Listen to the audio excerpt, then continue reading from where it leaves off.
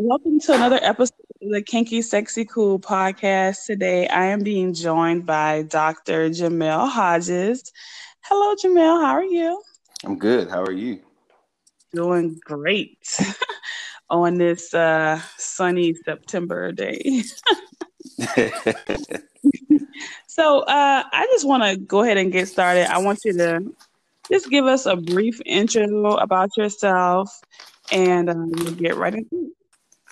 Yeah. So, as she already said, my name is Jamel Hodges. Um, Born and raised in the South, in South Carolina. Um, Actually know Quanta from college, so we can share some stories later, or maybe not. No, it's cool. It's informal. It's fine.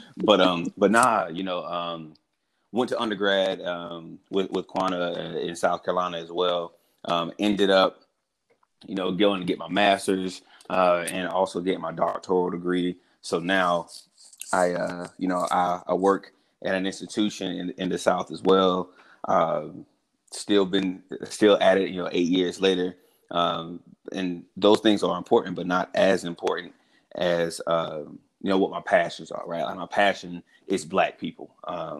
My passion is our Black students in higher education. My passion is making sure that those people who look like me have an experience that they should have, not an experience that is similar to that of the 50s, 60s, and 70s, but one that is better. And so that's where I am right now.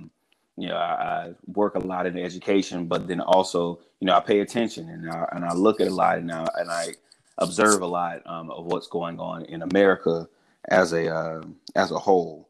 So yeah, that's where I am, and who I am, and some of the things and the reason why I'm here today.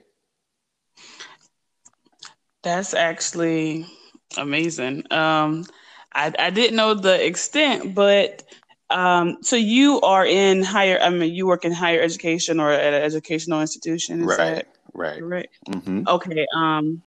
How important is that for you to to be that representation for them?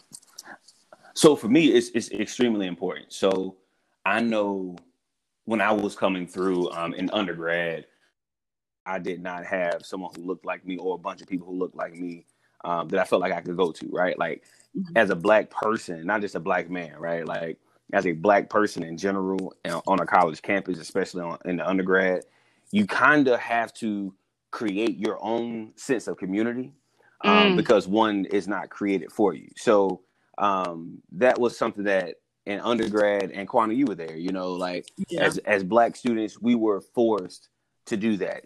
Although we had, some organizations that, did that helped out that experience. But for the masses, for the general population, we had to create our own space, our own sense of community within Yes. ourselves, because there just wasn't a atmosphere that was conducive to us.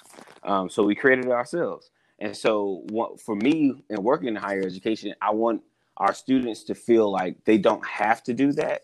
Right. And they feel like there are people who look like them, who are ready to support them, be there Yeah. for them, strengthen them, be a shoulder to cry on, all those different things that honestly, when I was in undergrad, just wasn't there. Like we I, had, I mean, I'm going to say one name, and that's about the only name that we can really say that was there on campus all the time. And that's Stacey Williams.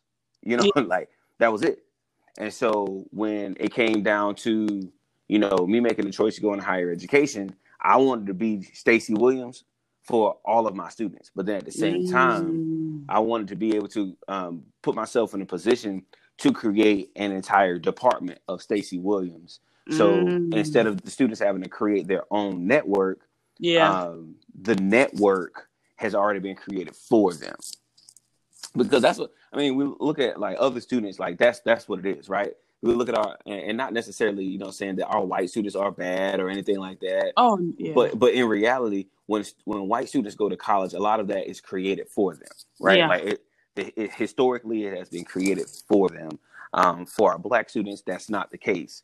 And so for a lot of Black higher education professionals, whether they're on the academic side or the student affairs side or any other side, right? Whether it's alumni and development or institutional research, whatever it is, Black people, I feel, have to be visible and accessible. And I think that's, for me, in the positions that I've chosen, I've been able to be both of those things, visible and accessible for students. So when they create, if they feel like they have to create that community or their own, foster their own sense of belonging, I'm right there helping them every step of the way.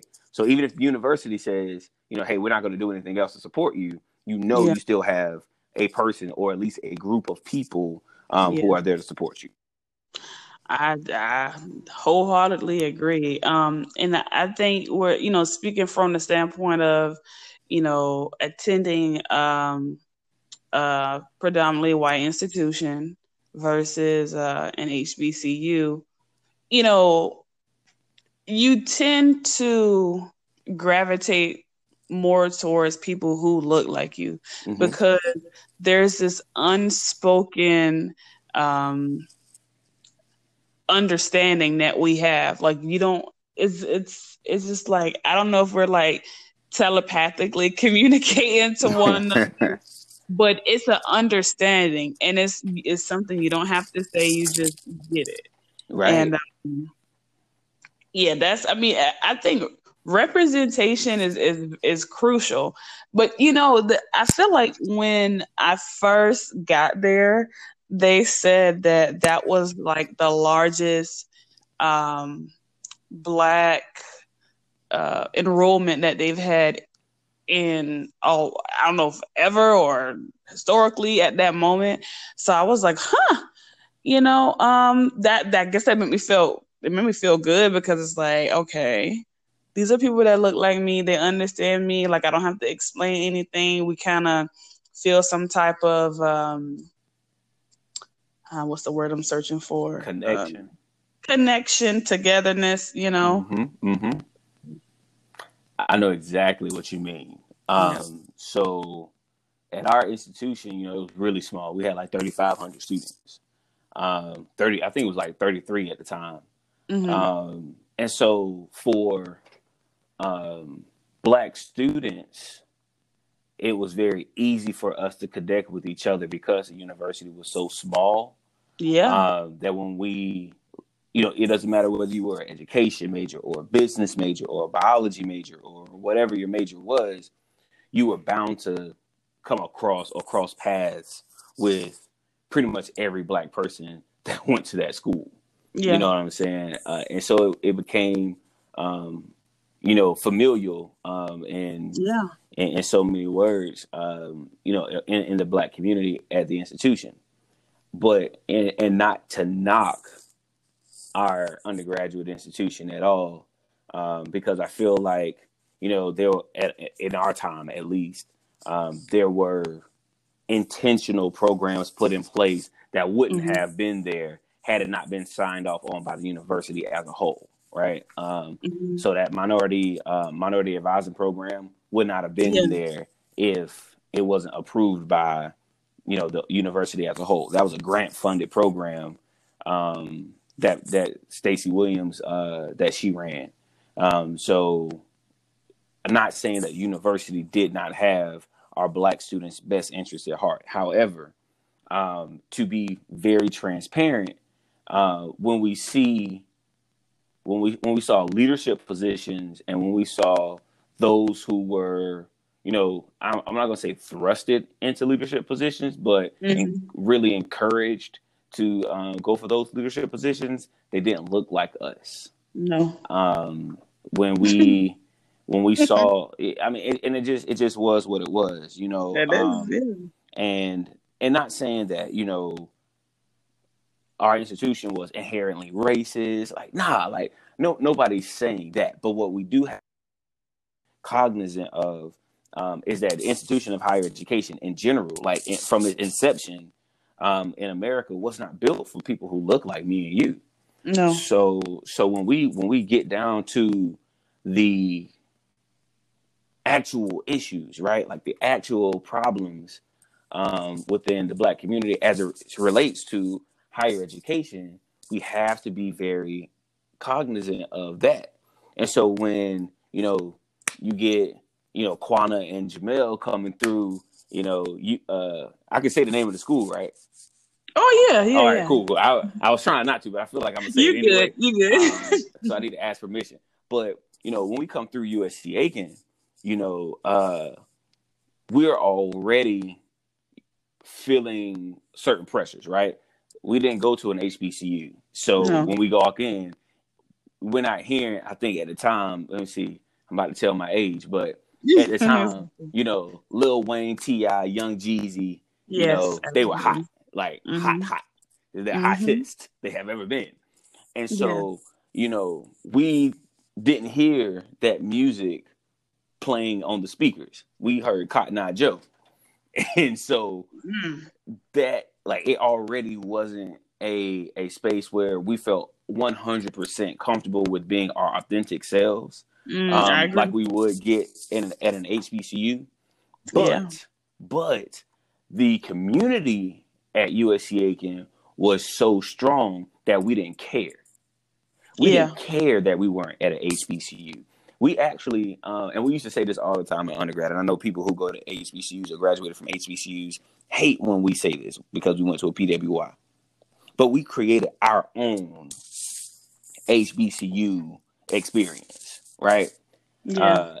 As relates to Greek life, we made sure that we were active. And I mean active almost, if not once a week, every other week.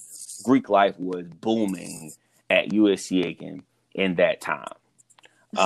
And we, because of that, Greek life kind of drove what the Black community did, and how active the Black community was at It USC played. Aiken. It definitely played a major part for sure. Yeah, like I'll never forget when I first got into the organization that I'm a part of. Shout out to the Alphas. You know what I'm saying? Alpha Phi Alpha Fraternity Incorporated by way of the Sigma Tau chapter seated at University of South Carolina Aiken. You feel me? Okay. Okay. Um, we were very intentional in how we engaged the campus. A lot of people may not know exactly, the intentionality behind it, but we created experiences specifically for USC Aiken that we may have taken from, or at least adapted from, HBCUs. Like we would just get out on the and the Deltas did the same thing, right? Like it really wasn't a thing for the Alphas or the Deltas to get on the SAC patio and Right. do a little mini step show. You know what I mean? And actually Facts. step. And Facts. actually Facts. step, not fake step. Like actually step. And so at a lot of other institutions, you may not have gotten that experience, but you definitely would have gotten that experience at an HBCU. So we were very intentional about bringing that type of experience to the PWI, specifically for our Black students. So that I said all that to say, that was really long winded, and I'm so sorry. No, you're fine. But I said all that to say that we created our own experience, in spite of, and that experience is what causes a lot of people to say, I would go back to USC Aiken at like right now. If it could be like it was when I was in college, Yeah. I would go Yeah. back right now. Absolutely. This is a lot. This is a lot to unpack. Because in undergrad, oh my gosh, where do I even begin? Greek life. It's so much, you connect with people, you build relationship with people. Like even I remember, oh my gosh, before I pledged, I was what do you call that when you're doing the orientation? Oh, Pace. pace setter. Yeah, you're an orientation leader. Yeah, I was a pace setter for two years, and that's and You know what? There are just certain things that you do and you don't even realize the impact Right. of it until after the fact. And that was one of those things. For me, it was never really about, oh, I need to represent so that the students coming, they can see a black face, something Right. familiar. So it was just really all about, oh, that sounds fun. I want to do that. It sounds like something I can get involved with on campus and, get my name out there or whatever. And, even when I think back, I can remember certain people's faces. And then when people can they can oh gosh, you have to forgive my brain is like No, you not good. working. You good. They can put a name with a face. They can put your face with an experience, and they can say, okay, well, I remember Shaquana because she was my pace setter and she helped me with X and Y and Z. Because when you're a Mm-hmm. student, when you're a brand new student, you don't know, and the campus was small, It really and was. and you don't know much, and it is easy to navigate. But when you're just like totally brand new to something, it can be intimidating. Mm-hmm. So just being that person, being there to kind of help guide and bring in this new class or these new classes into the university, it was something I took serious, but it was also a role that I fulfilled, and I felt like I was helping Mm-hmm. guide these students and transition them from high school to college, and then letting them know, like, okay, it's gonna be all right. Like, we got you. We're gonna support you. Like, we're here. You see us on campus. Don't be afraid to walk up and talk to us and ask us questions. If you have questions about classes, what class you're gonna take, your major, professors, anything. Mm-hmm. Mm-hmm. So just that involvement, and then of course transitioning into Greek life. That was something I felt like it was a responsibility that I took seriously, and I wanted to make sure that the Deltas on campus were represented um, in the most prestigious light, prestigious way possible. Like, I Mm-hmm. just want them to Mm-hmm. know we're about our business. We came to service our community, on campus as well as around town. There are certain things that we did, but I just felt like it was my responsibility to represent in a good way, because Mm-hmm. your image is everything. Your reputation is everything. Right. And And, perception is reality. whew, You know, okay, like, yes, especially being Greek, like, you got, can I cuss?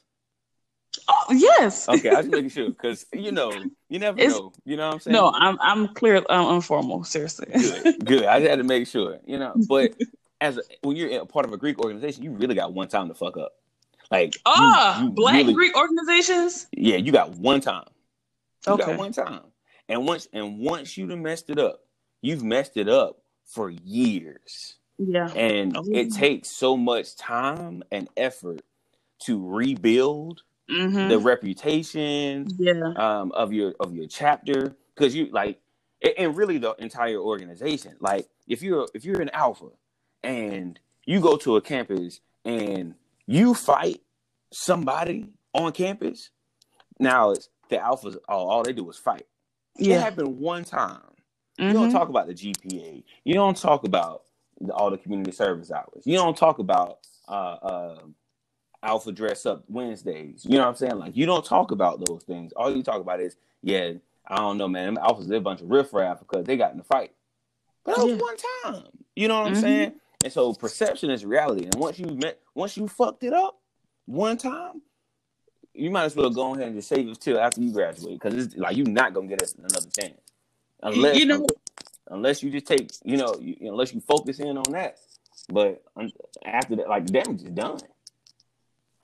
that's very true. And the thing, I'm just remembering an article I read in the newspaper years ago about this fraternity on USC on their campus. Mm-hmm. I think maybe they got, I don't know if they were hazing or something. I don't even know. But I just feel like much like when it comes to I don't even want to equate this to prison, but anything, or it could be, you can equate it to, when it comes to harsher terms, or black students being reprimanded unfairly, Uh-huh. at a disproportionate rate than white students. Oh, Black right. organizations, white organizations, I feel like they don't get a bad rap. Their rap is not as bad as ours because we are black. And, I've never really been that person that, I'm gonna play the black race card. It's not that. It is reality. That's a Yep. fact.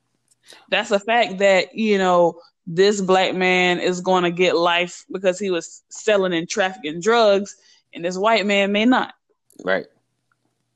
I mean, uh these are actual things, right? Like these are actual issues.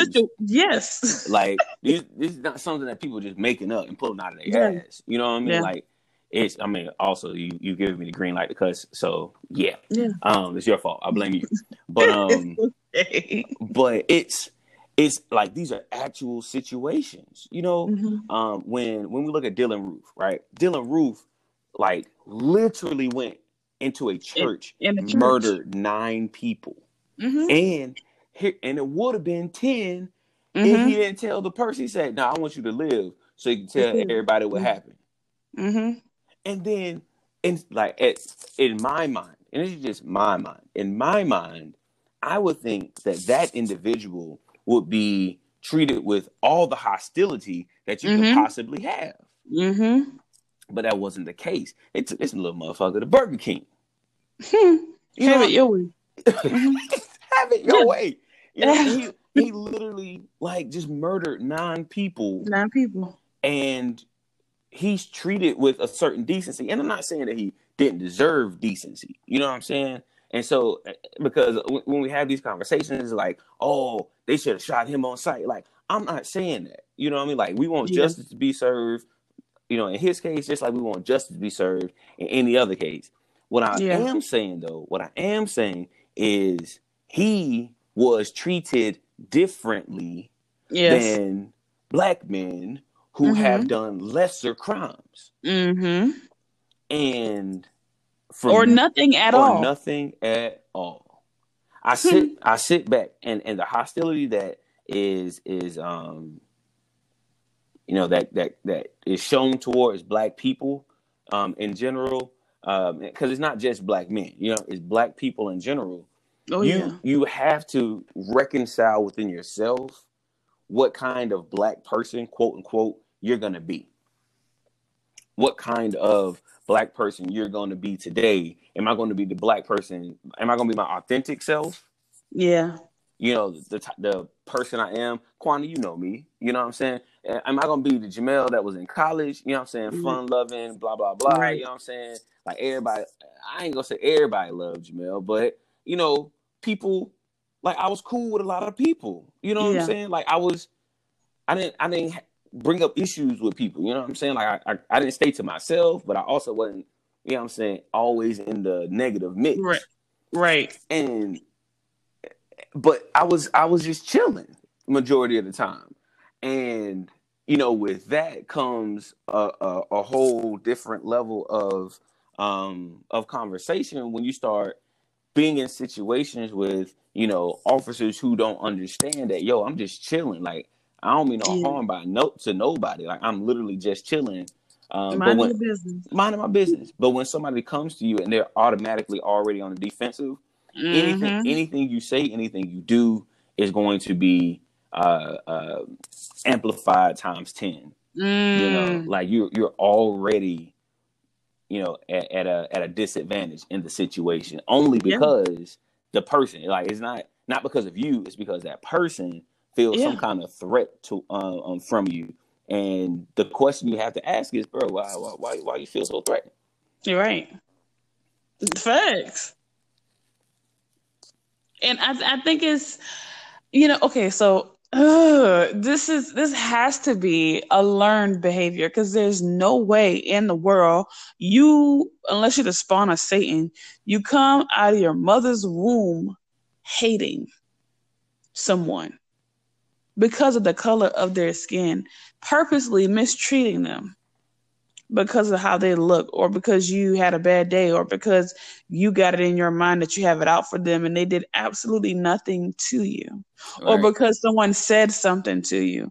I think I saw a video of this officer.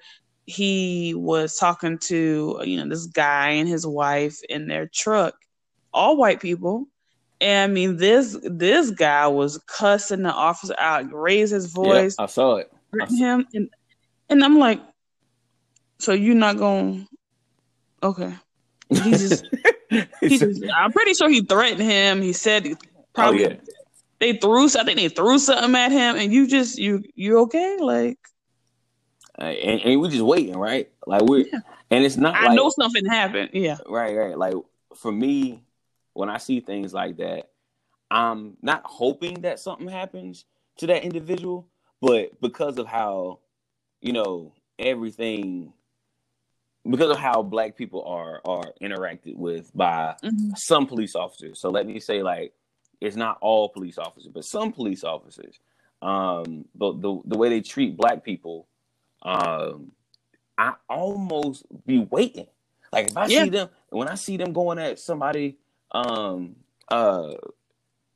who's white, and that person is like really being a brat.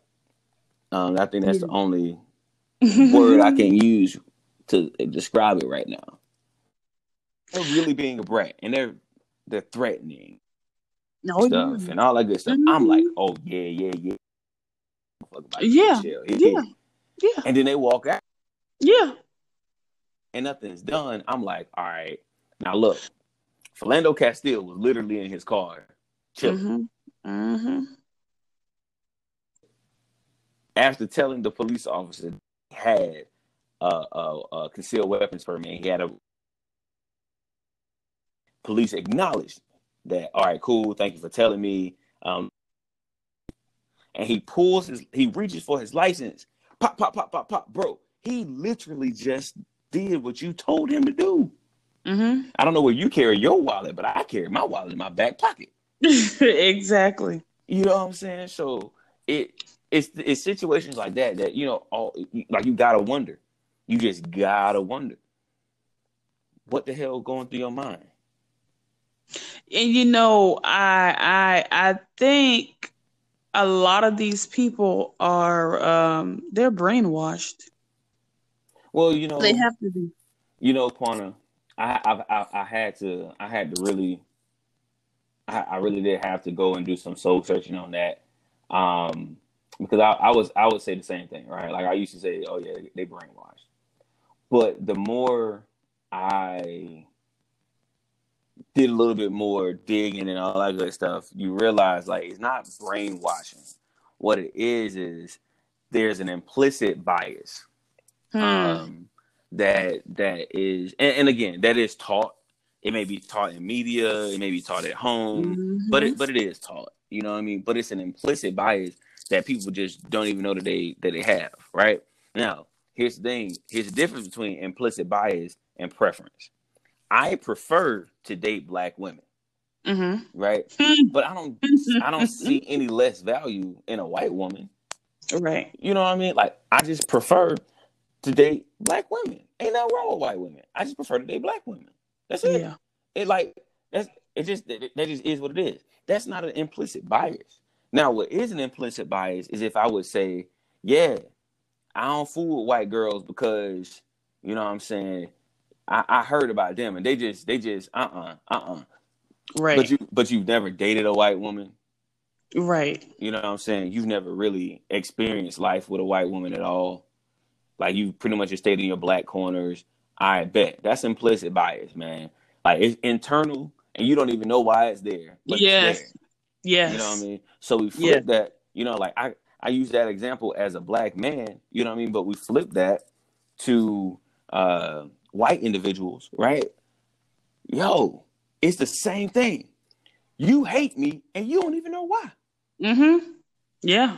You don't even, I'm not even gonna say hate. I'm gonna say you dislike me. You see less value in me as a black person than you see in your white counterparts, and you don't even know why. That's the implicit bias part of it. And I don't, and again, I don't know that it's brainwashing, because brainwashing kind of implies that somebody picked you to be to wipe your mind from your original thinking and change your mind. Like, nah, that's not what's happening. It's from birth. You know, like media's pulling us a certain Media way. is, yeah, And, you know, absolutely. our families are pulling us a certain way. Like, even in the black community, right? Like, I done had to check my own mama on some stuff that she say out of pocket. And I'm like, yo, you can't say that. You can't say that. Oh my gosh, that is, listen, that's on a whole nother level. But I feel you on that though. Yeah, I mean, it's so tough because within our communities we try so hard, right? Like, we really do try. I feel, at least I feel like we try really Oh hard. yes, you gotta work twice as hard. Yeah, we try so hard to get everything right, to dot all of our I's and cross all of our T's, but it's difficult as a person who really, you know, has experienced this. It's just my experiences. You know what I'm saying? Like, it's Right. literally all I got to go off of is me.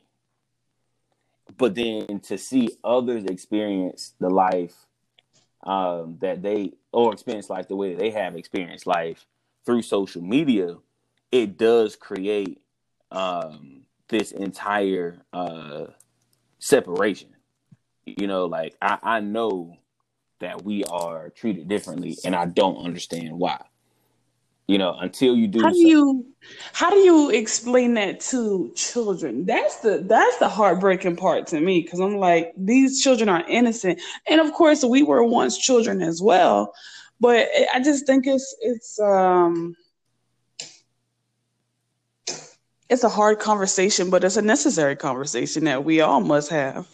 You Yeah, know, especially I when mean, I decide I want to, have some babies. You know what I'm saying?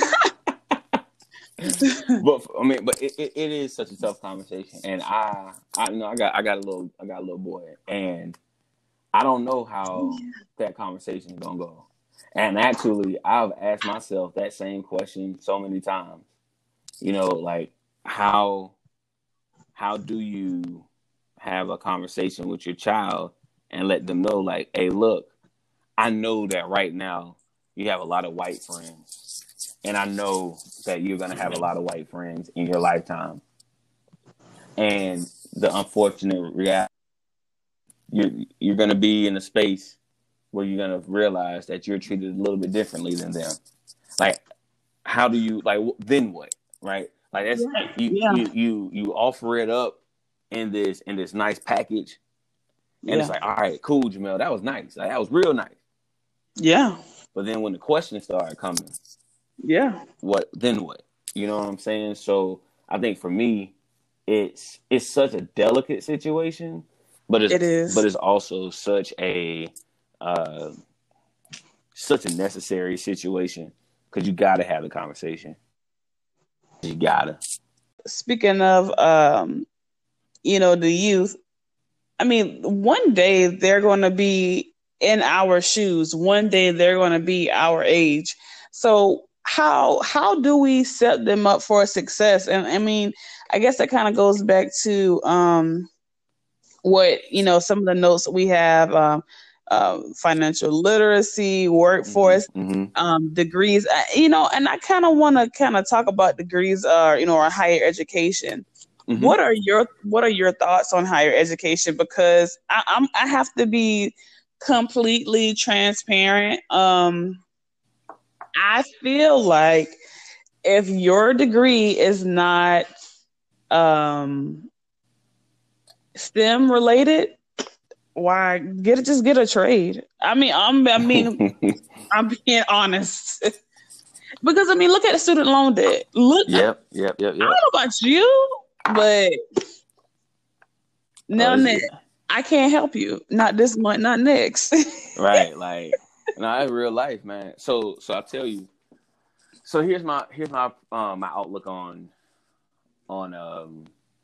higher education, right? Mm-hmm. And I think you did hit on something, right? Like the STEM fields, particularly the medical, hard sciences, engineering, those fields, they make a lot of money fairly quickly because, of the skill set. Even architects, right? Like, but architecture is more of a art thing than a science thing. Mm-hmm. But I tell you this, I honestly feel like there has to be. You're always going to have educators. You always got to have teachers. There are efficiencies and effective measures that are put in place that have to be enacted by staff. Educated staff. And when I say educated in this term, I do mean book educated as opposed to, life experience educated. YouTube University. Right. Because you can learn a lot on YouTube, but at the same time, how do I know what you know unless you've proven it in some way, shape, form, or fashion? Yeah. Mm-hmm. And that's where the degrees come into play. But I will say this. I don't feel like every student, every K through 12 student is destined to go to college. Mm-hmm. I do not feel that way. I don't feel that college is for every single individual. I do feel that we have to be realistic in our conversations with our children because reality is this. We can say all day, like I just said, oh yeah, college ain't for everyone, but how are we framing that? Yeah. Are we framing that in a way of you don't need education? Or are we framing it in a way of you can still be educated and not do formal education? Or you can still be successful without having... Exactly. Yeah. So I think when a lot of people be like, oh yeah, you don't need the education, but they do. You know what I'm saying? They do, because even if you are let's say you pick up a trade. For example, my dad is a pipe fitter, right? My dad does not have secondary education or post-secondary education, excuse me. He graduated from high school, tried college, had to go to work for his family, never went back to college.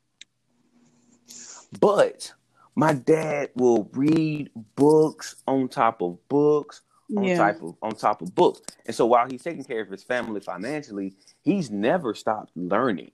Yes. Now, is math his thing? No. Are computers his thing? No. But let me tell you something. The man will read more books in a month than I read in my entire lifetime. Like he comes home and he tells us, hey, I'll never forget, he told me, he said, you, your brother, and your sister, y'all are just different. Y'all are different. Like, your sister is going to be your non-traditional success. She's not going to go in. She's going to go to college, in which she did eventually finish. But, like, her thing, like, the way she's going to get it done is she's just going to go get it done.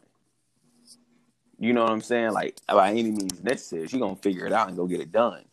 Meanwhile, my younger brother, he needs a certain set of structure. He needs a certain structure in place to, for him to be not necessarily just successful, but to put him in a opportunity for him to be successful. Because if not, without that structure, if given the opportunity for that success, he may not take it if that structure isn't already in place.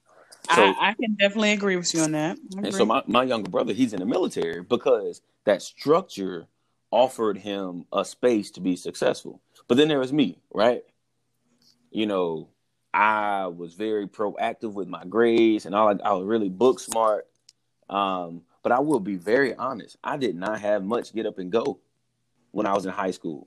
My get up and go revolved around football and track. That's it. If it wasn't like my grades were good, so I can go to football practice and go to track practice. That was it. So let me. Oh, go ahead. Go ahead. No, I'm going to ask a question. So, do you feel like, or do you think the bachelor's degree is the new diploma? Yeah. Because I'm gonna be real with you, Jamel. Before I even graduated, I was like, okay, Kwana, girl, you know you're not ready to go in the workforce. You just try to go to grad school and get your little master's degree, and that's what I wanted to do. And so there's this program. Oh my gosh, it was a master's in marketing research or something another in Georgia, and I wanted to go to it. And I was like, you know what, I would love to go there. And I'm pretty sure I applied, but I didn't get in because, full transparency, when I pledged, my grades dropped. I lost my scholarship. I hated that. You know, I was I don't perform well under stress, and I was like, this sucks. You know, but it is what it is. That's what happened. So I was never, and then, you know, you had to take the GMAT or the GRE. And that's stressful. I'm like, oh my gosh, more standardized tests. What am I going to do? And so I was like, you know what? Well, I guess I'll just work and then I'll try to go to grad school. And I did that. And I remember, I visited the campus and, I was like, you know what? This is nice. I want to try to see if I can get in.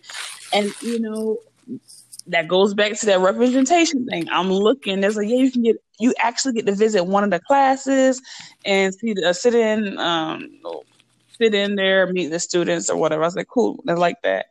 One black person in there. I'm like, great. But it made me feel a little, you know, less stressed.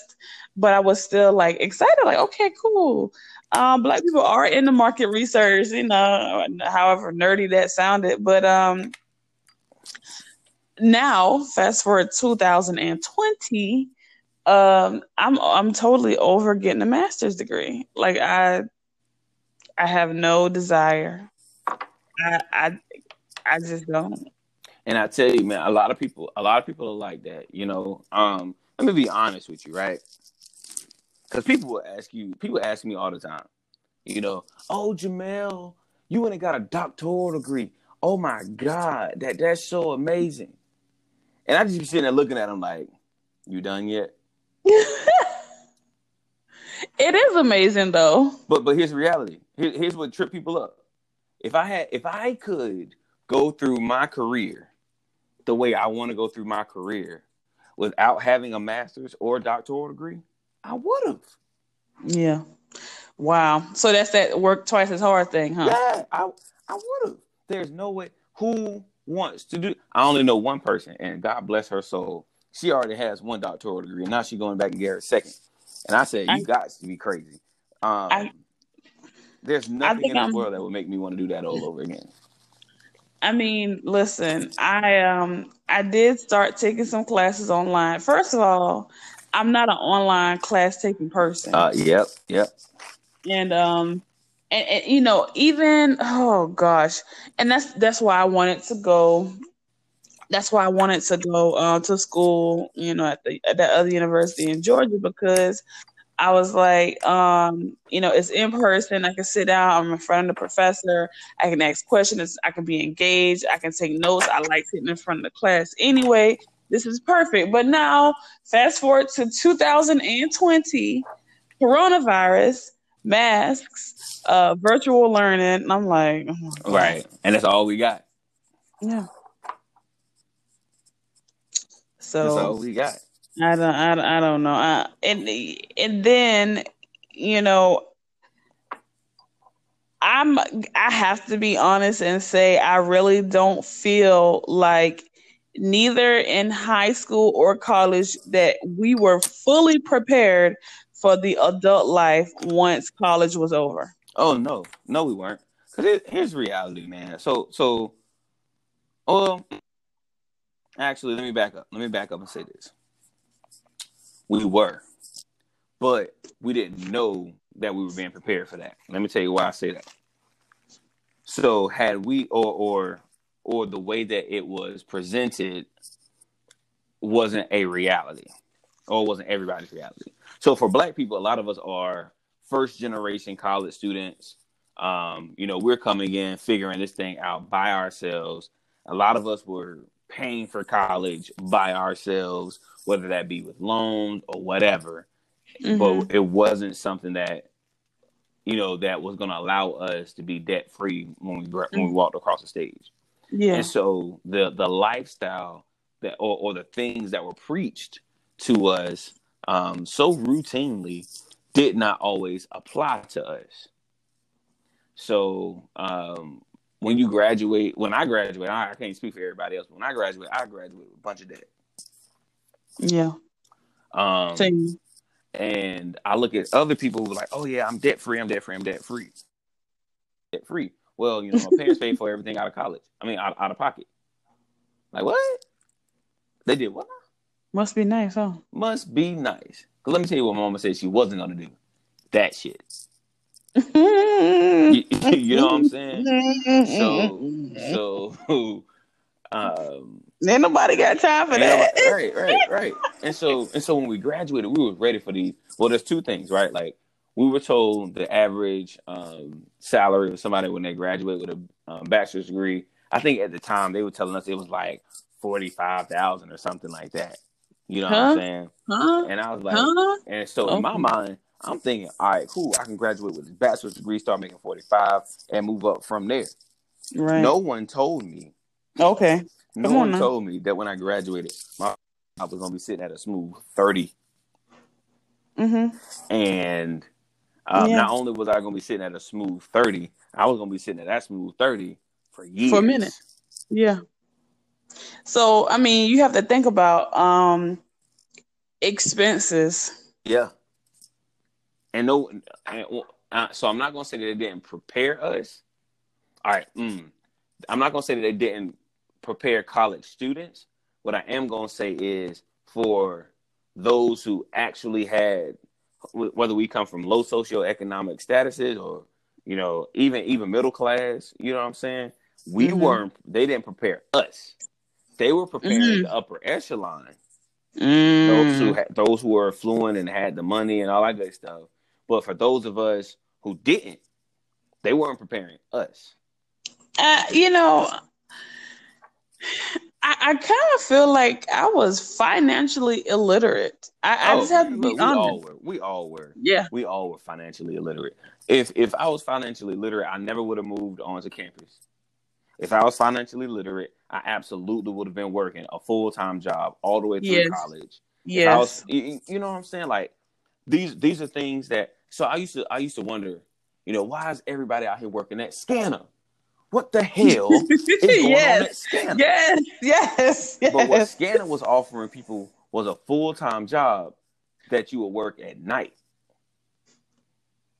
It was offering between 30 to 40 hours a week, but you could go to your classes as regularly scheduled, and I didn't know that, and still work a full-time schedule. Jamel, I promise you, I had no idea. I had what you call them jobs on campus? Oh, work study jobs. Yeah, like making like $5 an hour. Yeah. They were shitting on us, man.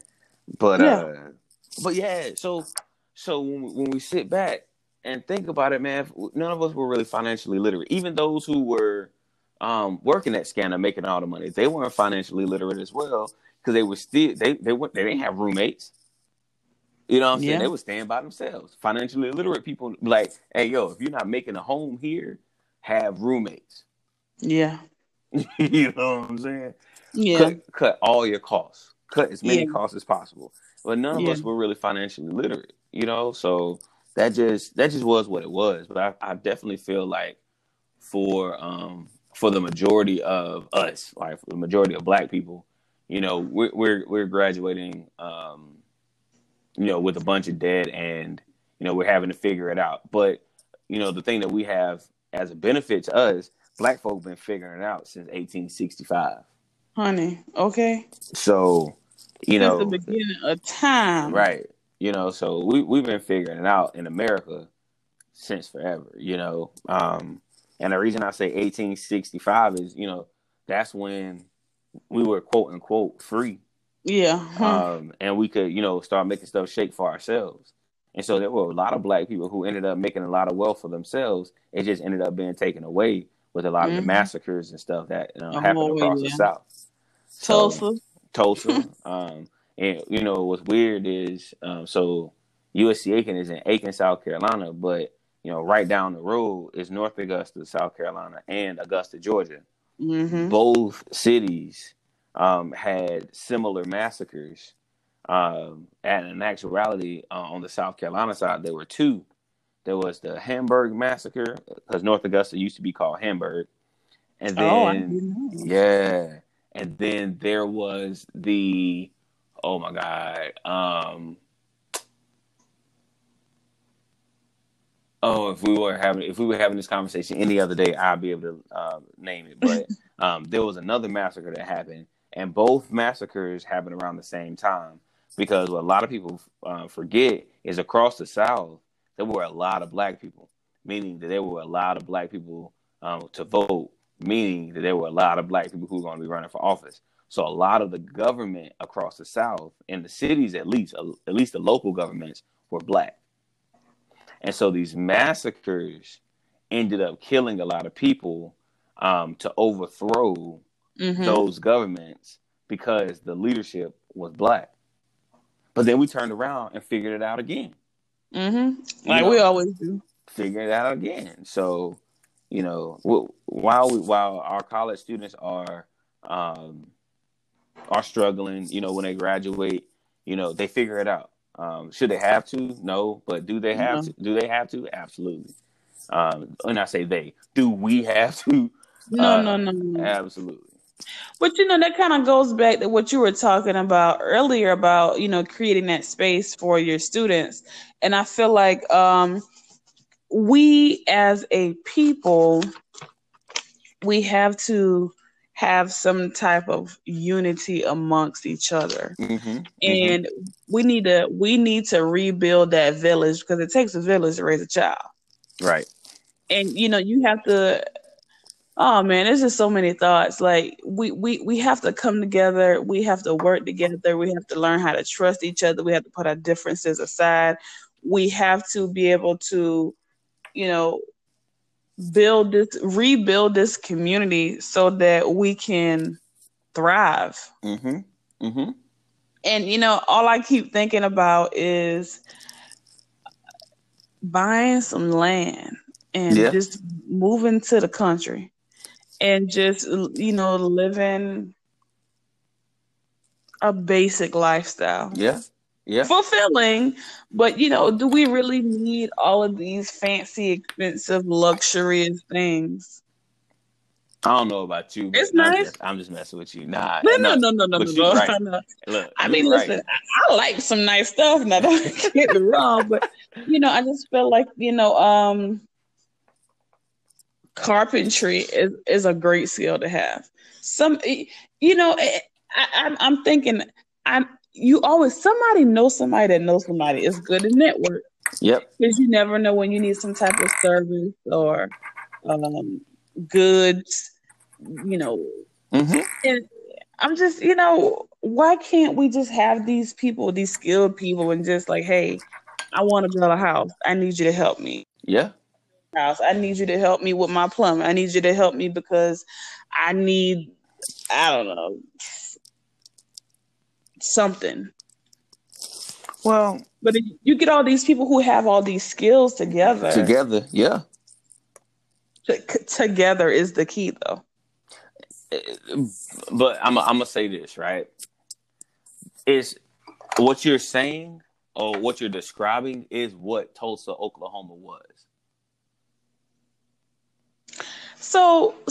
Okay, so let's say this. Why I don't even want to take it there, but why do you feel like there's so much mistrust amongst each other? Okay. Good question. Because of people like Al Sharpton. So look. I firmly believe that all skin folk ain't kin folk.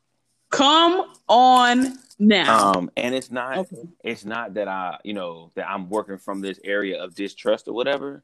But once somebody shows you who you are, you believe them, right? Believe them, yeah. So what black folks have done to each other for a long time is take advantage of each other. Mm. We've taken advantage of, favors that people are offering. We take advantage of people in general. We take advantage of our relationships, whether it's, Mm. romantic relationships or even friendship relationships. We take advantage of each other all the Mm-hmm. time. And then on the flip side to that, we down each other so much, men downing women, women downing men, um, us looking at our politicians, right? Like we got Kamala Harris, and I can't tell you how many times Kamala Harris has been attacked by black folk, and it's like, look, are you gonna tell the whole story or just half the story? You know what I'm Right. saying? Just to have yourself heard. Now I'm all for holding other black people accountable. Absolutely. I ain't gonna say I'm a king of it, but I definitely will hold a black person accountable when it's not the most popular to do so. I don't care. But I also feel like there comes a point in time when we have to, all right, bet. I know that, what I'm saying, certain political parties or certain political entities like do not have our best interest at heart. Yes. But Yes. I can only say they don't have our best interest at heart because of what they've done, what they've shown me, and I'm giving them a fair shake. Every time we vote, when we vote Democrat or we vote Republican, we give them a fair shake. But black folk don't give other black folk a fair shake all the time. You're right. And You're so, right. Obama now, in many people's eyes, Obama can do no wrong. But then when Obama left, you still have black people saying, well, Obama really didn't do nothing for black folk. Well, I doubt Kamala Harris is a VP or a VP candidate without Barack Obama being president. Yeah. Yeah. Yeah. I doubt that some of the progressive things that were done, especially after the stock market crash of 2008, I doubt that those things are done without Barack Obama in office. Fair Housing Act. I doubt the Fair Housing Act is passed without Barack Obama. You know what I'm saying? And so we get so caught up in what a person didn't do. We don't pay attention to what they actually did. Right. Or I mean, I'm not into politics, right? Like I'm not a politician, so I don't know how long it takes for things to get done. I can only imagine that unless you're out here signing executive orders like Agent Orange is right now, Okay. it can take a long time for things to get done. So while it may not have happened on our time, that's not to say that he wasn't working on it.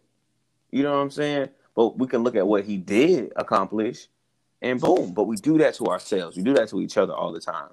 We hold each other to this standard of, you've done it one time, you'll always do it. We don't allow ourselves, we don't allow each other to evolve.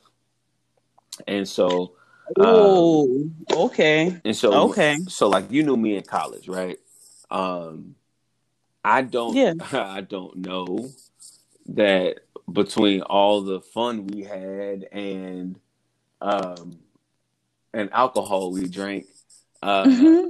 an excessive amount sometimes, that we've had this kind of conversation, right? So if you would have judged me, right, on 21. Yes, y'all, I was 21 when I was drinking, legal drinking. But if you would have judged me at 31 on when I was 21, that wouldn't be fair. It's unfair, Because yeah. there's 10 years of evolution that has occurred that if you are stuck in what I did 10 years ago, you're not going to allow me the space. You're not going to allow me the grace to evolve or to have evolved over time. And so I think we do that to ourselves, we do that to each other a lot. And you'll hear me say like we do it to ourselves because a lot of times we hold on to stuff that we did in our past. And because we're self-conscious about it, we project that on other people. But we got to give ourselves a little bit of grace and between like, but interpersonal, like I play it like give people space to evolve and to become the actual person that they're going to be, right? Happened for me from 31 to 41, but I'm pretty sure something's going to happen. That is a light bulb just kind of went off because evolution, growth is such a beautiful thing. I'm just thinking back to the beginning of this year. I'm definitely not the same Quanta I was a year ago. I definitely am not the same Quanta I was. So, I know you're talking about growth on a larger scale as far as like 10-year span, but even incremental. Yeah. Oh my gosh. Like, and you know what? That's a lesson because sometimes we can be hard on others. Yeah. Unnecessarily. But I guess where there has to be a fine line between when someone shows you who they are, believe them, and evolution, growth. Like people can change. That's so true. People can change, but sometimes when people have shown us their true colors, we just like wash our hands of them and we're done. Yeah. Sometimes you got to do that. Now, I mean, just in everyday life, like sometimes you just got to do that. And it's because you're protecting your own space, your own peace, and your own sanity. So like you sometimes you just got to do that. But I think a lot of times what you're describing is the fool me once, shame on you, fool me twice, shame on me. And so what we've been accustomed to doing is, you do me wrong one time, you gone. Because ain't gonna be no fool me twice. You know what I mean? Like J. Cole, you know what I mean? J. Cole said, fool me one time, shame on you. Fool me twice, can't put the blame on you. Right. Fool me 3 times, fuck the peace signs, load the chopper, let it rain. Like, but ain't gonna be no second time in a lot of our relationships, and when we talk about interpersonal relationships. So ain't gonna be no second time. You do me wrong once, it's out. Especially at our age now, right? Like our friend groups have dwindled down drastically. Oh my God. Yes. You know what I'm saying? So we probably got like 5 people that we really, really, really, five people outside of family that we really, really, really, really trust. That you can count on your finger, right. Like literally. Yeah. And so if any of those 5 do something wrong, bro, you done. Like I put all my trust in you. Yeah. And you messed that up. And so I mean I understand it, but we also, I'm gonna be real. Like I don't put 100% of my trust in nobody. Well, when I say trust in, I don't mean 100% of trust. I'm saying I trusted you as much as I can trust the individual. Yeah. Oh yeah. But I really think like people. Here is honestly how I live and think. People will disappoint you. You cannot. Oh, like, absolutely. It's just inevitable. But see, inevitable. I'm not gonna sit here and hold you. I ain't gonna hold you. There's a difference between being disappointed, like somebody disappointed me. Expectations. Yeah, like there's a difference between not meeting expectations, right, and you doing me wrong. But let me say this. If I'm this type of person, I will go out of my way, and you may not even know that I'm going out of my way, but I will go out of my way to, do what I can for someone, especially if I hold them at a high regard. Right. But when it's not reciprocated, that's when, I get a little frustrated. Oh yeah. But and now is that an incorrect expectation because you expect to be treated the way that you treat someone, No, I don't think that's wrong at all. I don't think that's wrong at all. A lot of people say, "Oh yeah, you can't expect you from everybody." Nah, player. Let me tell you something. If I'm Mm-hmm. giving you if I'm giving you certain uh, um, certain parts of me, and you're not doing the same, we have a problem. Yeah. Houston, we have a problem. Mm-hmm.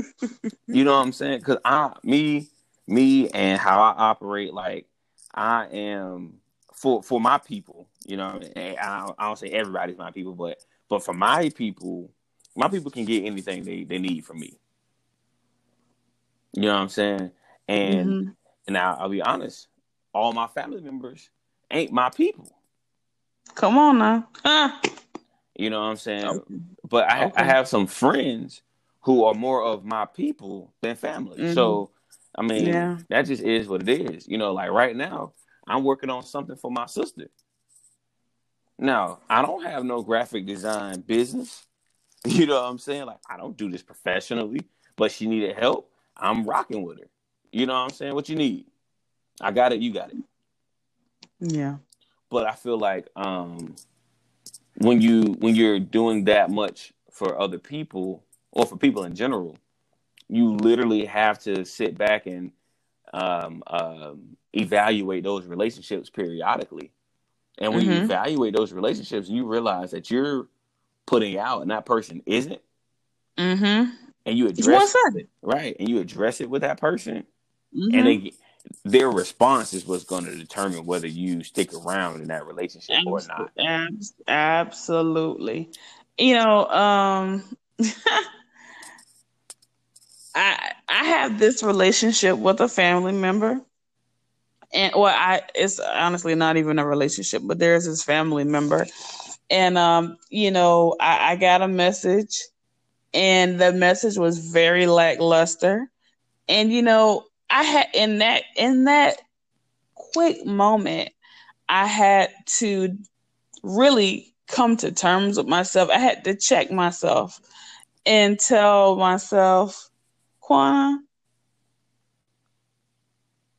you decide whether you're going to give this person permission to control you, to take you outside of your character of who you are. Like, you've worked so hard to dig yourself out of this dark place.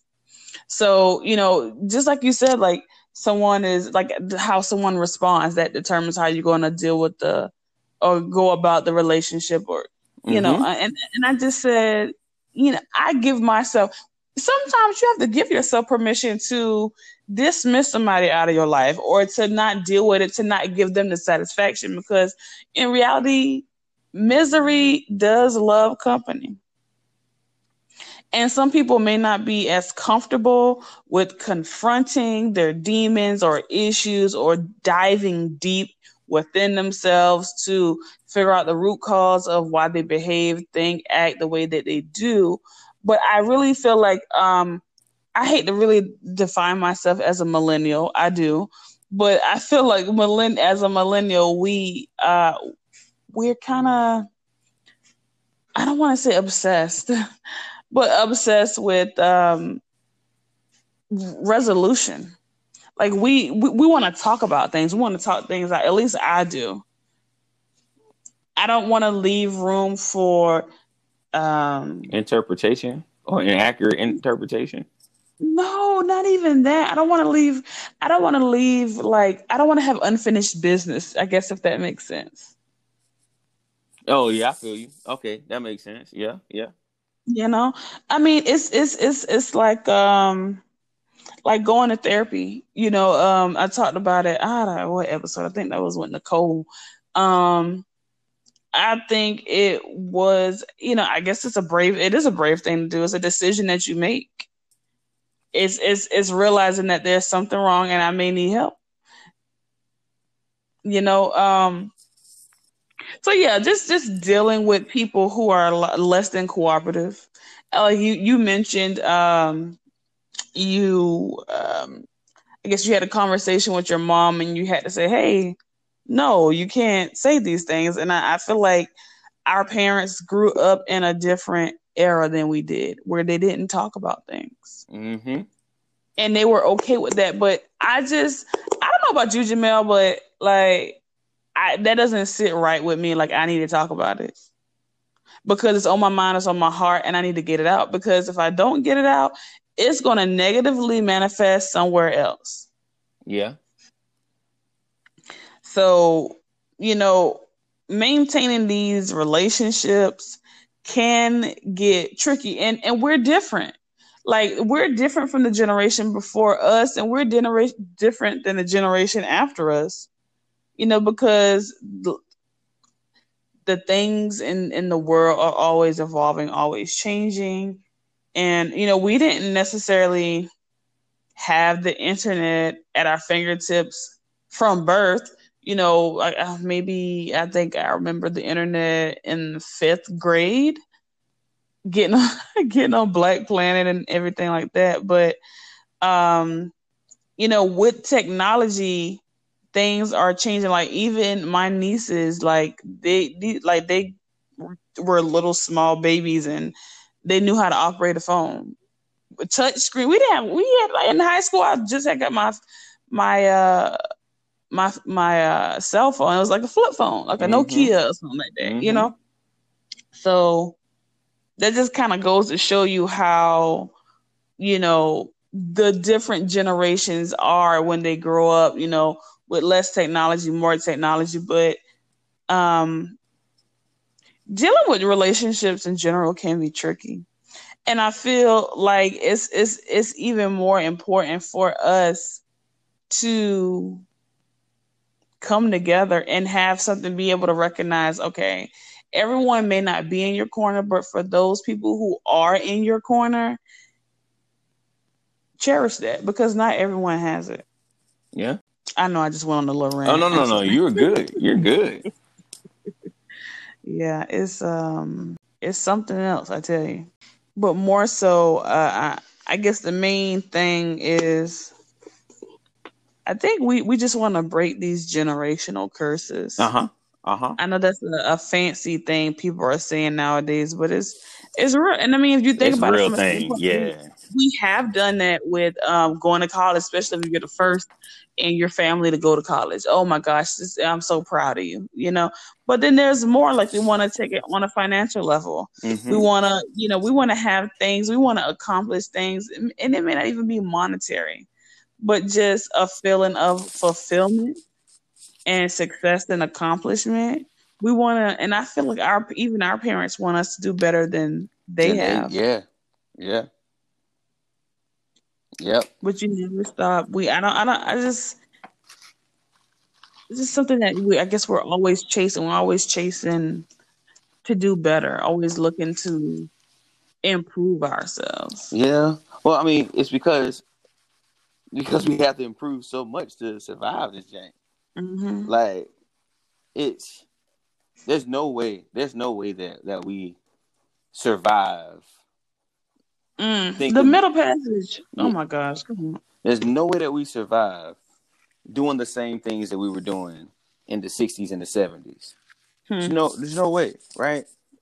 You can't, you just can't do it, because times have changed so much.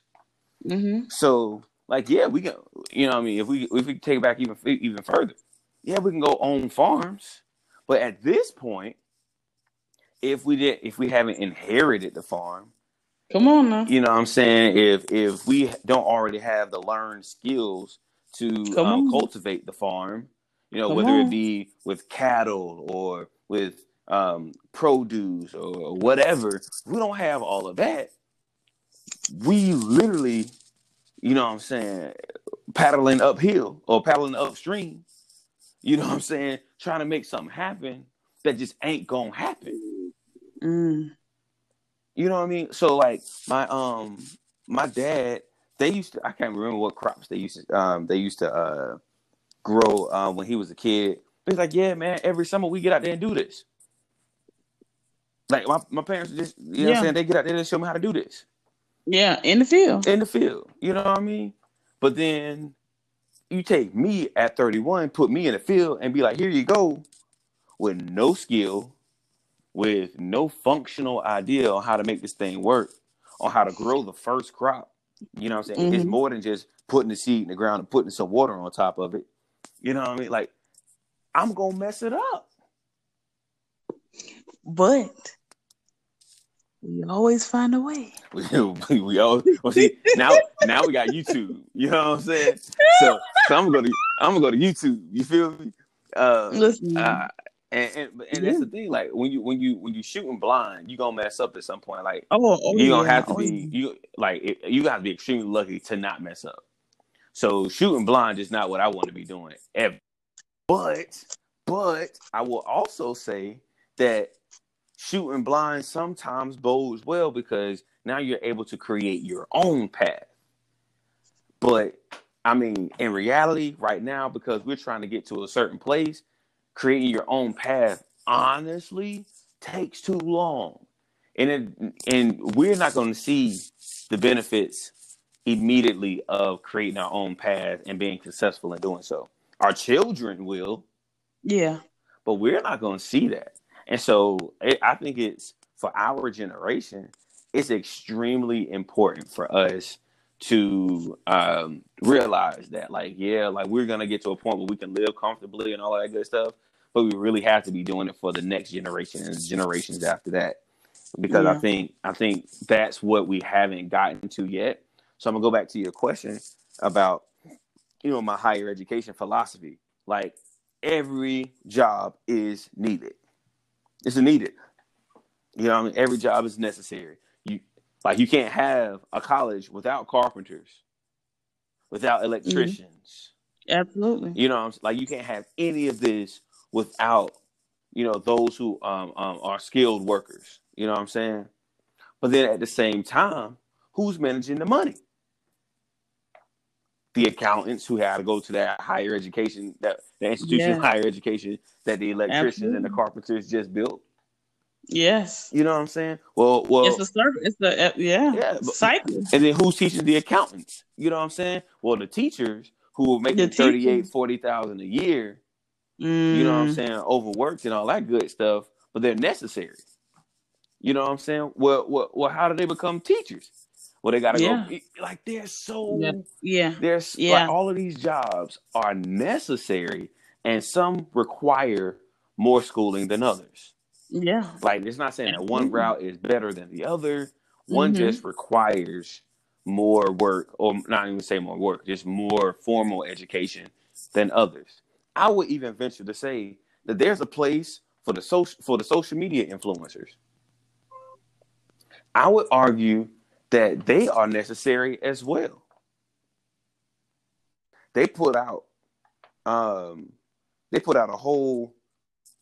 whole different type of revenue stream that many of us never seen. You're right. So now, because we have so many different avenues for revenue streams, I sit back and I look and I'm like, boy, these guys are on YouTube. This is their job, to play Call of Duty 7 hours at a time. Oh, yeah. And film themselves doing it. That's their job. And they make money doing it. You know what I'm saying? But it's unconventional. But then, some people feel like, oh, you can never make money doing X, Y, and Z. You can literally make money doing anything. Absolutely. I mean, they used to say the same thing about people taking their clothes off. And I don't know about y'all, but I watched P-Valley. I haven't checked it out yet. Yeah, you should. It's actually pretty decent. And I'm watching it, and the money that's coming out of that thing, I'm like, what in the world is going on? Is this how much money strippers make on a regular, let me not call them strippers, exotic dancers, you know what I'm saying, that they make on a nightly basis, that's a lot of money. You know what I'm saying? Like to to raise $20,000, that's like to just have it. You know what I'm saying? Like that's a lot of money. It's a lot of money. But you, like you said, you can make money doing anything. You literally can. Like now you talking about taking off clothes. What's the site called? OnlyFans. OnlyFans. OnlyFans. And you know what's crazy about it? A lot of women make money on OnlyFans, and they ain't never shown a nipple. Yep. Yeah. Absolutely. Why get a sugar daddy when you can get an OnlyFans? Right. Right. And I mean, like for me, I sit back and I'm like, you know, if I was a woman and I was in my early 20s, I would be strongly considering an OnlyFans. Now, would my face be in it? Probably No. not. Probably No. not. But I would be strongly considering what that would look like from, you know, from a money making and sustainability perspective. Some people have some of the most unusual, I guess, fetishes. Mm-hmm. Maybe someone has a foot fetish. Like all you gotta do is show your feet and like literally be pouring yeah. people be pouring milk on their feet and be making money off of pouring milk on their feet. I'm like, bro, that's what? bizarre to me. Like What I in can't the even actual hell is going on here? But I mean, it's whatever floats your boat, you know. Like even with podcasts, right? So Mm-hmm. you know, we're on a podcast right now, but podcast is a adaptation from what we would know as the typical radio shows. Oh, absolutely. And so that realm of entertainment has evolved. So there are a lot. I listened to this one podcast, and I'm gonna shout them out just because I think their podcast is genius. But it's called Cocktails. Mm-hmm. I think I've heard of that. Yeah. So they talk about a lot of different topics around sex. Mm-hmm. Right? Like a lot of the taboo things that you would talk about with your friends, but you wouldn't put out there, they're talking about on their podcast. And I sit back and I'm like, yo, like, what's like, at first I was like, wow, like, they really going in. Should they really be doing this?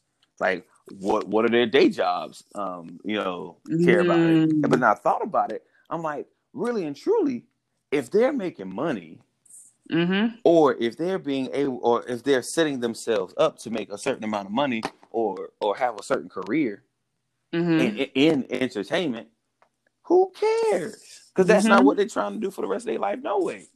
Absolutely. So, and I think it also could be a means to an end to you know, for it to develop or lead them into another realm of possibility. Exactly. Because it's not just, oh yeah, let me tell you about, you know what I'm saying, how I was busting it wide open. Let me tell you how I was busting it wide open. Like, nah, they talk about STDs, STIs. They talk about the different types of relationships. Of course, there's the monogamous relationship. Then there's the open relationship, the polyamorous relationship, the polygamous relationship.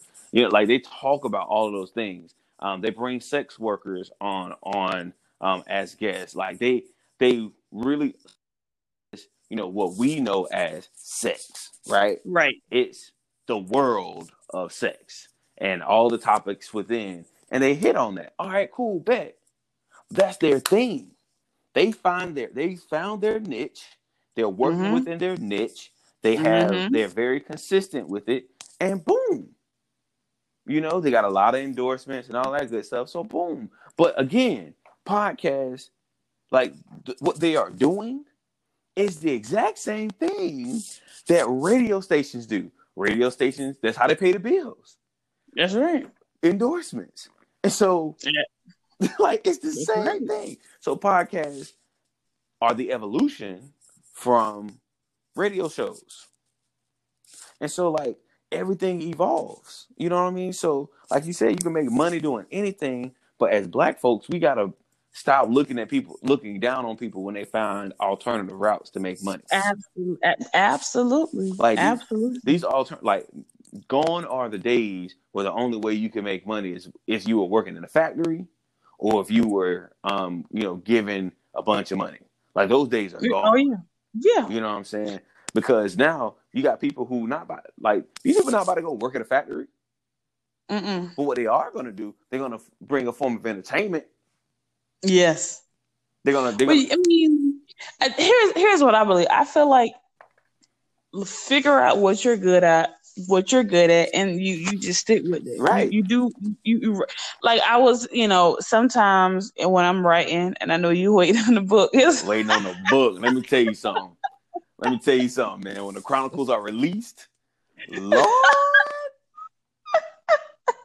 So I was talking to somebody, and it was like, "Oh, I was reading that thing," and I was like, "I don't know." I just be thinking, but it's just for me, like So I'm not saying I don't get mental blocks because I do, but sometimes it just comes natural, and I'm just like, okay, I'm gonna be honest. I don't want to write about sex all the time, but so you don't want to be Zane, huh? No, I don't. I don't.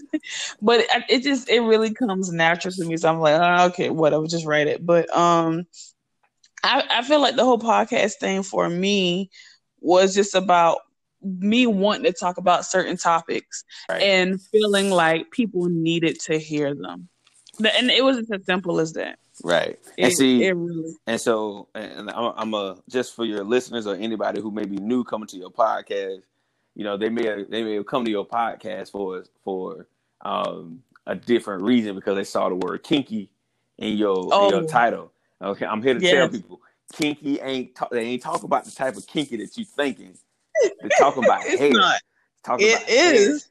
It's about hair, kinky hair. So we're talking about Black issues in the Black community, not issues in the bedroom, which could be a part of issues in the Black community. Yeah, but, you know what I'm saying? But that's not. It ain't that type of kinky. You feel me? It's not. No, like I promise you. I was talking to my ex, and he was like, I was thinking of a name. I was like, help me think of a name. And he was like, natural. And I was like, natural? What? No. He's like, you got natural hair. I said, kinky sounds better. And that's literally, and the sexy cool just came with it. I don't know how. And I was like, okay, we roll with it, know? Yeah, I don't think that people realize that, but yeah, you know what I'm saying? I'm here to put people on game. Okay. We ain't talking about sex. Well, we might talk about sex, but not this episode. That's what I'm saying. Look, Quantum went to college with me. That's all I got to say. So that is enough. I ain't gonna tell all your business. Please don't, Lord Jesus. God is still working on me. He is still working on me. Okay, and he's still working on me. I'm continuously a work in progress. Okay. But no, this was great. I mean, I feel like people again. I just feel like this is a conversation that people need to hear. I feel like we talk about it amongst ourselves. I'm not saying that it's not being talked about on a I'm not gonna say a larger platform. This is a decent sized platform, but it's just a conversation that we need to continue to talk about because these issues matter, and we need to realize that we're in the perfect situation right now to,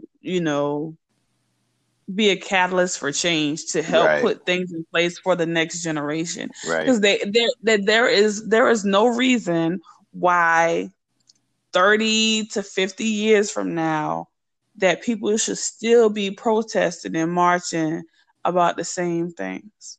Right. Well, I'm gonna say this, Quana. I'm not very shy about saying this. We need to get our black asses out there and vote. So, a lot of the stuff that we're marching on can be legislated, or at least it can be helped through legislation. Yes. But what we do is we say, oh yeah, our vote ain't gonna matter no way. In which, in some cases, it may not, right? Like if in your state, because of the way the electoral college votes, if in your state, the Democrat that you didn't want to win or the Republican that you didn't want to win ends up winning that state, then they get those electoral colleges. Then in that case, when you talk about on the electoral college level, then no, your vote doesn't matter. But at the same time, how do you think they're going to, who you want to win is going to win? Right? Like, you have to vote. If you don't vote, then you're pretty much, from your perspective, guaranteeing the other person is going to win. Like, you're conceding, your issues to the other side. And I don't know that you should do that. You know what I'm saying? Even in local elections, I think local elections are even more important than our federal elections. Like, I think your city council, your mayors, your superintendents, your school boards, I think all of those things are extremely important, and you have to be a part of that process, because those people are making decisions for you that directly affect you. So I think you got to get out there, and those are going to be voting and putting people in certain positions of power to make decisions for us. That's how we're not going to be marching on the same things 50 years from now. But if we do not vote, and we just continue to concede our issues and our ideas to the other side, then we're gonna be marching for the same thing in 50 years. It's gonna happen. And I'm here to tell you, I don't want that for my kid. I don't want that for my son. I don't want that for any of our children. So it kind of really makes me, of course, not don't have any children, but it makes me nervous about having children. I mean, yeah, it should. I'm one of those realist people. Somebody asks me a question, I'm gonna answer the question, but I'm gonna say it should scare you. And I think for most people, most sane people in their right mind, people who actually have some common courtesy or decency about themselves, they're going to say the same things. They're going to say, nah, player, I really don't want to bring a child into this mess, white or black or Hispanic or Asian. Nah, I don't want to bring a child into this mess. But you got other people who say everything's fine. Ain't nothing wrong. Everything's fine. Show me. They're making it Show up, me. And so those are the people and the thoughts and attitudes and ideals and feelings that are going to keep us that keep the fight going, right? Those are the thoughts that keep the fight going. If those thoughts didn't exist, we would already be in a place where racism and really institutional racism and other things wouldn't be an issue. We would have already reached that, but because people like Donald Trump, who believe that there isn't a race issue in our country, the fight will continue. I think I really believe it's so many factors, but definitely the media has its hand in everything. And I really believe they want it to be. I can't even fucking talk. I can't talk. They want a racial war. Oh yeah. And I just don't think here is the real. It's not about black and white. It's really good versus evil. Yeah. And right and wrong. And right and wrong. And I feel like we're educated. We know, okay, not all white people are bad. Right. And I do believe there are some white people out there that know the same. Not all black people are bad, Right. but there are some people who make it bad for everyone else. Well, yeah, but this is where I always sit back, right? So anytime I have these conversations about race, I'm always taking it back to historical perspective. Mm-hmm. And so when, yes, there are black people who do things wrong. Absolutely, there are. There are also white people who do things wrong. Yes, Oh yeah, yeah. absolutely are. But I think when we start talking about, there are people who, make it bad for the rest of us. You know what I mean? All right, cool. So usually they're talking about, not they, but you know what I'm saying, but talking about black on black crime, right? Oh, I wasn't even touching on that, Oh yeah. but does that not piss you off? It does. It does, because here's reality, right? Like black on black crime is only brought, like literally, the only time black on black crime is brought up is when you're trying to combat Black Lives Matter. Police brutality, yeah. Mm-hmm. And it's like those are apples and oranges.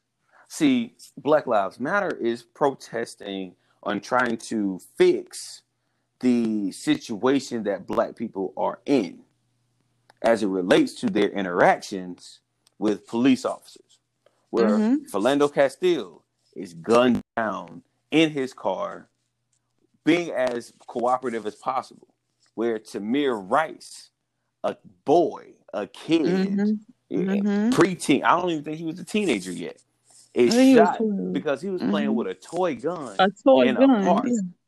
You know what I'm saying? Like minding his own goddamn business. Yeah. And so here you are, you got all of these situations. Like that's what Black Lives Matter is for. But you cram, you redline, right? Like redlining was a real thing. Yeah. Like white flight was a real thing. And, you say, oh yeah, well, why like white flight shouldn't have been that detriment community. Well, yeah, it should have been, because the generational wealth that had been created by white people was providing a space in the cities or at least providing resources in the cities for black people and people of color in general to benefit from the education system. But then you take that money, you take those resources outside of the city, then what? The education system goes downhill. That's right. You know what I'm saying? Like funding for education is through property taxes. It's property taxes. Well, property taxes go, or property value goes down. What also goes down? Property taxes.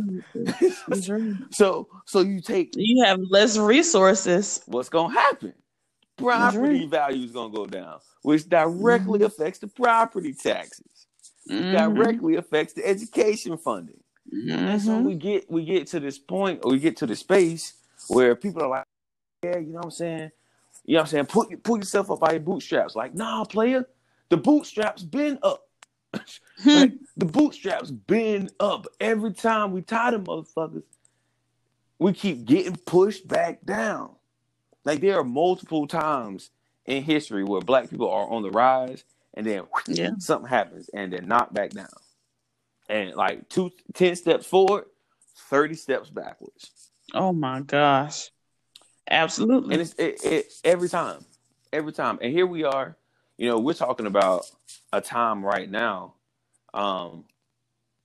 where our commander-in-chief is talking about defunding agencies that offer diversity training. What in the hell are you talking about? But this comes from a condition called racial avoidance. This condition causes those in the majority not to talk about race, or not to talk about the issues revolving around race, or not to acknowledge that these things actually exist. Here's reality, though.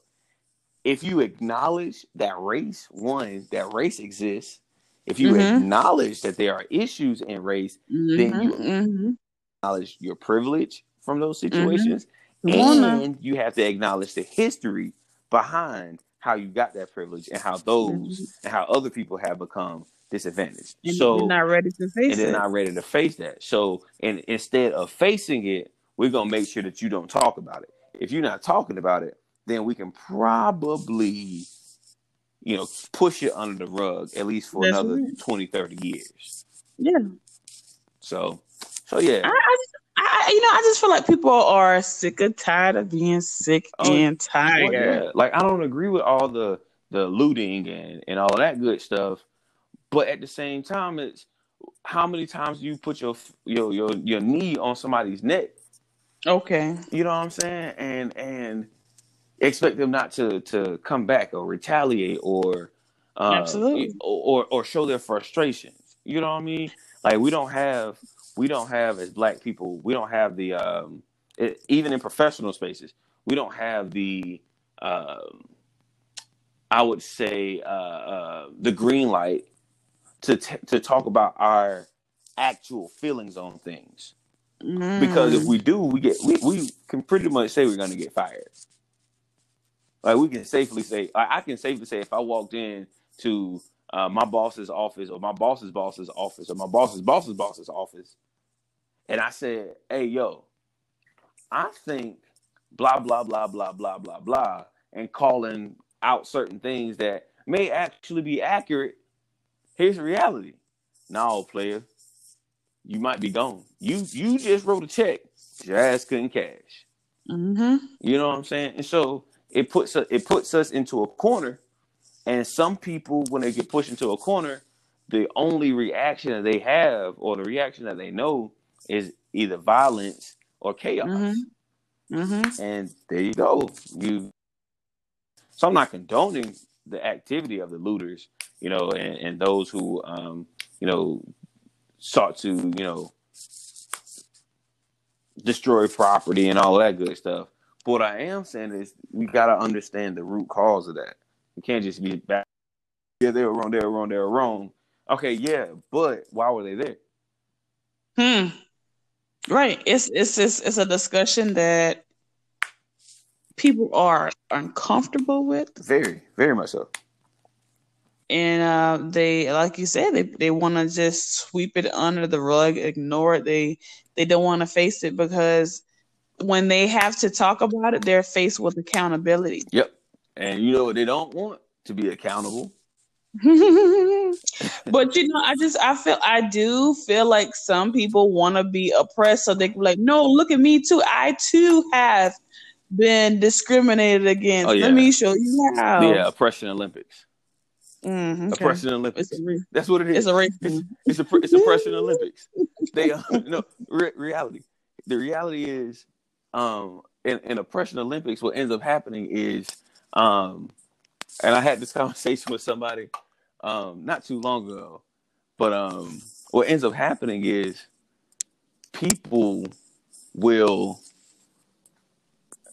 for example, black people, we know what's wrong with us. You know what I'm saying? Like, the plights of our communities and all that good stuff. Like, we know. Issue is, everybody else don't know. And so what happens is, you have this whole what's the word or the phrase that has been used? Oh yeah, that's the one. All lives matter. You have people coming in pulling the all lives matter stuff. Oh yeah, but this happened to black people, but it also happened to my people as well, or it also happened to this group of people as well. That ain't what I'm talking about. Yeah, like when you bring up slavery, they'll talk about who is it? I know you're talking about the Irish, yeah. It's like, yeah, okay, but that ain't what I'm talking about. Like, you can't change what I'm talking about. I'm not talking about Irish. The privilege is the color of your skin. Correct. Because here's the thing about Irish, and this is what a lot of people don't say. You know what I'm saying? Yes, when Irish came here, they were slaves. But a lot of the Irish people were only slaves for a certain period of time until they, quote unquote, paid off their time or their trip to America. And then after that, they were allowed to be in America and passed as white people. So that there's a difference in Irish slavery and black slavery. But I'm not here to, when somebody in Irish or somebody of Irish descent says, yeah, my ancestors were slaves, they helped build this country. Man, right on, because my people was too. You know what I'm saying? But there's a difference in saying that and saying, yeah, you know, my people built this country, blah, blah, blah. Nah, but you can't say that because my people did too. Like, those are two completely different statements. Like, I understand where somebody can come off and be like, oh yeah, you know, my people built this country on their backs. All right. Okay. Like, and that's it. Period. Okay. Like, there's nothing like, why do I want to, you know, do the whole oppression Olympics thing with you? Why?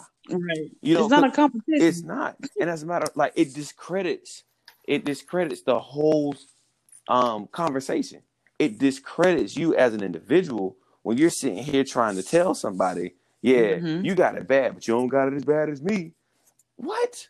Right. Right. Like why are we doing that to each other? You know, you know what comes to mind?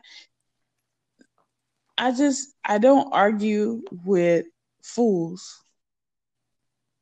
You know, when someone is trying to outdo me in a conversation, I'm just like, okay, you can have that. Right. I'll let you know that. Like, I'm not very argumentative, and I'm just like, if you think you're right, okay, be right, whatever.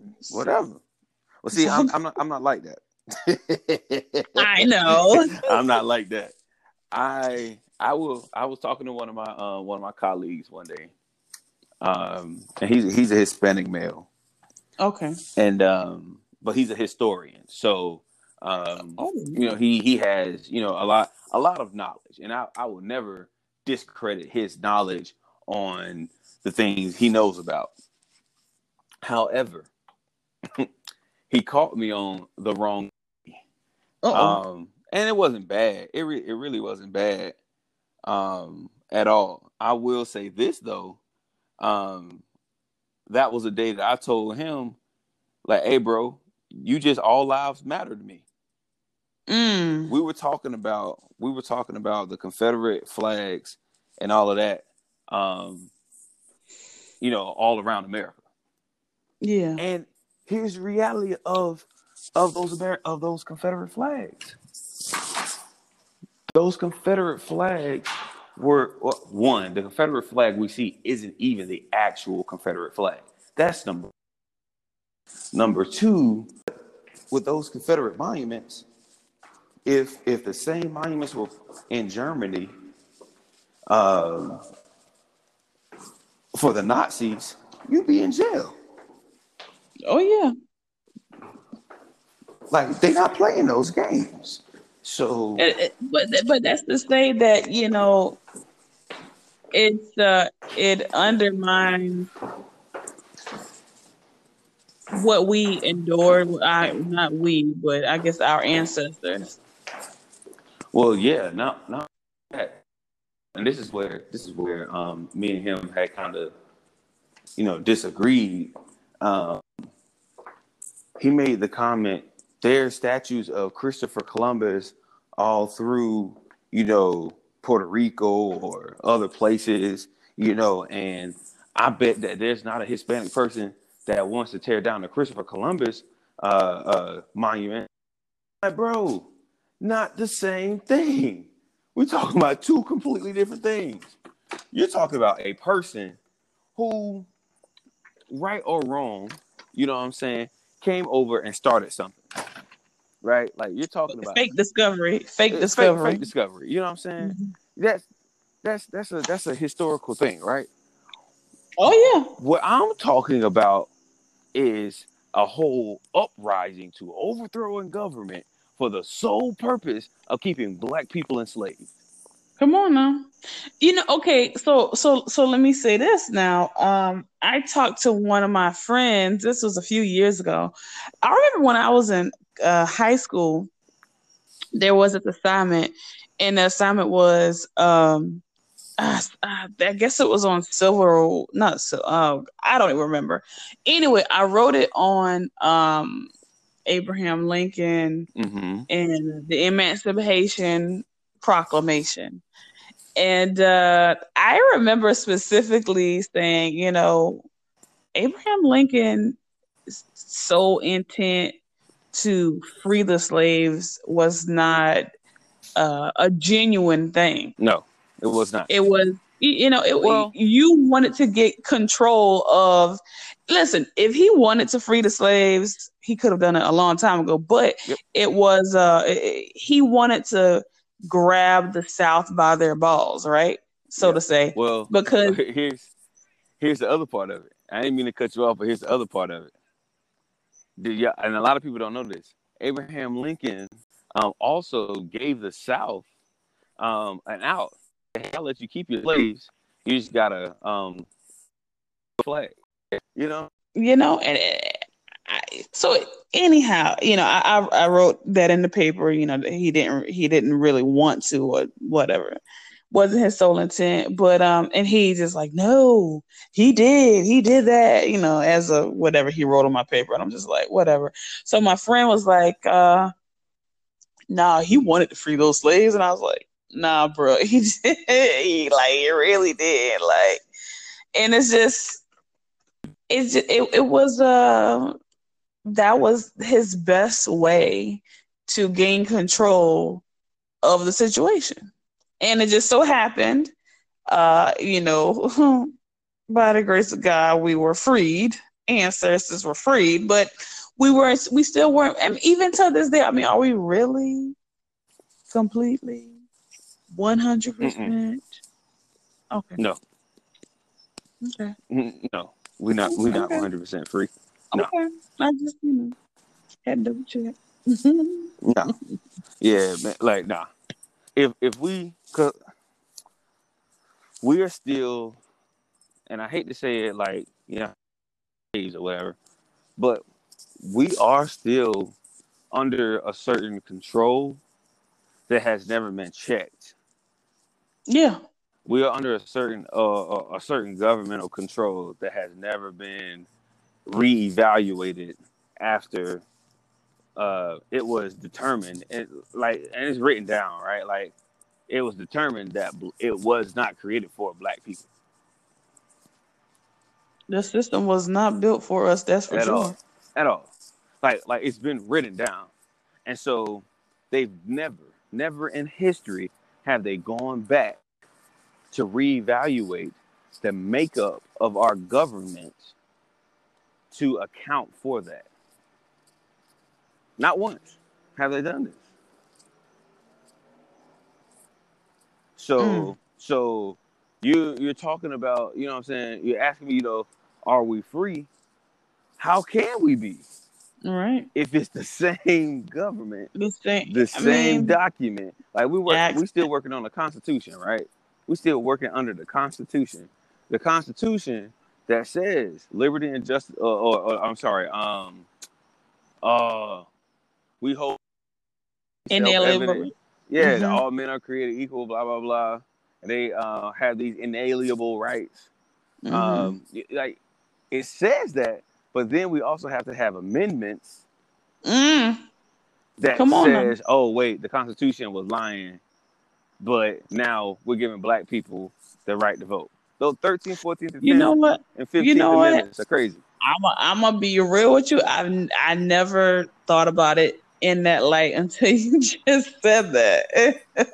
Yeah, like like uh, like really, the 13th, 14th, and 15th amendments basically was like, nah, player, my bad, we forgot y'all. yeah, like, yeah. like, literally, that's what the 13th, 14th, Mhm. and 15th But amendments was. here's a document though. Y'all good? Right, right, right. Okay. And we're gonna put it down, but we're not actually gonna weave it in our government. And that's Mm. and that's what the problem was. They wrote it down. It sounded good. Oh yeah. You know what I'm saying? But what did you do? Did you actually weave it into the fabric of our government? Because here's the reality. racism was woven into the fabric of our government. Oh, yeah. So now, are you gonna weave us in and take out racism? But I you mean, but you then gotta think about it. if Like if you're sewing a shirt, right, or you're sewing a sweater or hmm whatever, crocheting or whatever, right? Like you hmm just can't take certain pieces out, you take and one thread out, and guess what that does to it the it, entire it garment? unravels, and you got to start all Mhm. over. You know what I'm Okay. saying? So here we are in a space where we never started all over. We didn't Yeah. take that one strand out. You know what I'm saying of racism to start back over and reweave what was already woven. Nah, Yeah. we didn't do that. So that's why we still have the issues we have uh, with our government, because our government still has racism woven through the fabric of its foundation. I mean, that's basically what we're dealing with. Yeah, And that I feel like I've said this. I'm not sure if I said it publicly, but and I'm gonna try to wrap this up because it's gonna cut us off in like 2 minutes. oh But um, I believe we have to make changes on a what is it? I can't think of the word. A legislative yeah, to the legislature, because that's really where. But it does take people kind of standing their ground yep, and saying, I'm not going to tolerate this behavior from you, no matter who you think you are. I mean, it's just, right, we have to just put it into it. And it's so sad because I feel like people's lives are at stake, but if not now, when? yeah, yeah. I'm with you. I'm with you 100%. Yeah. So yeah, Jamel, I definitely, we could talk about this All all night. night. Oh yeah, for sure. But no, no, I definitely thank you for joining me today. We definitely discussed a lot, and I just hope that it is well received from the listeners, and that they learn something, and hopefully we can implement some of the things that we talked about to rebuild our community and make it better. And don't forget, everybody, I need to go out and vote. For sure. For sure. November 3rd, man. Get out there. Make sure you're registered. Make sure you go vote, and You can even we're gonna register to vote see on Facebook. That's how easy it is right now. Register to vote on Facebook, on Facebook at your local offices and right?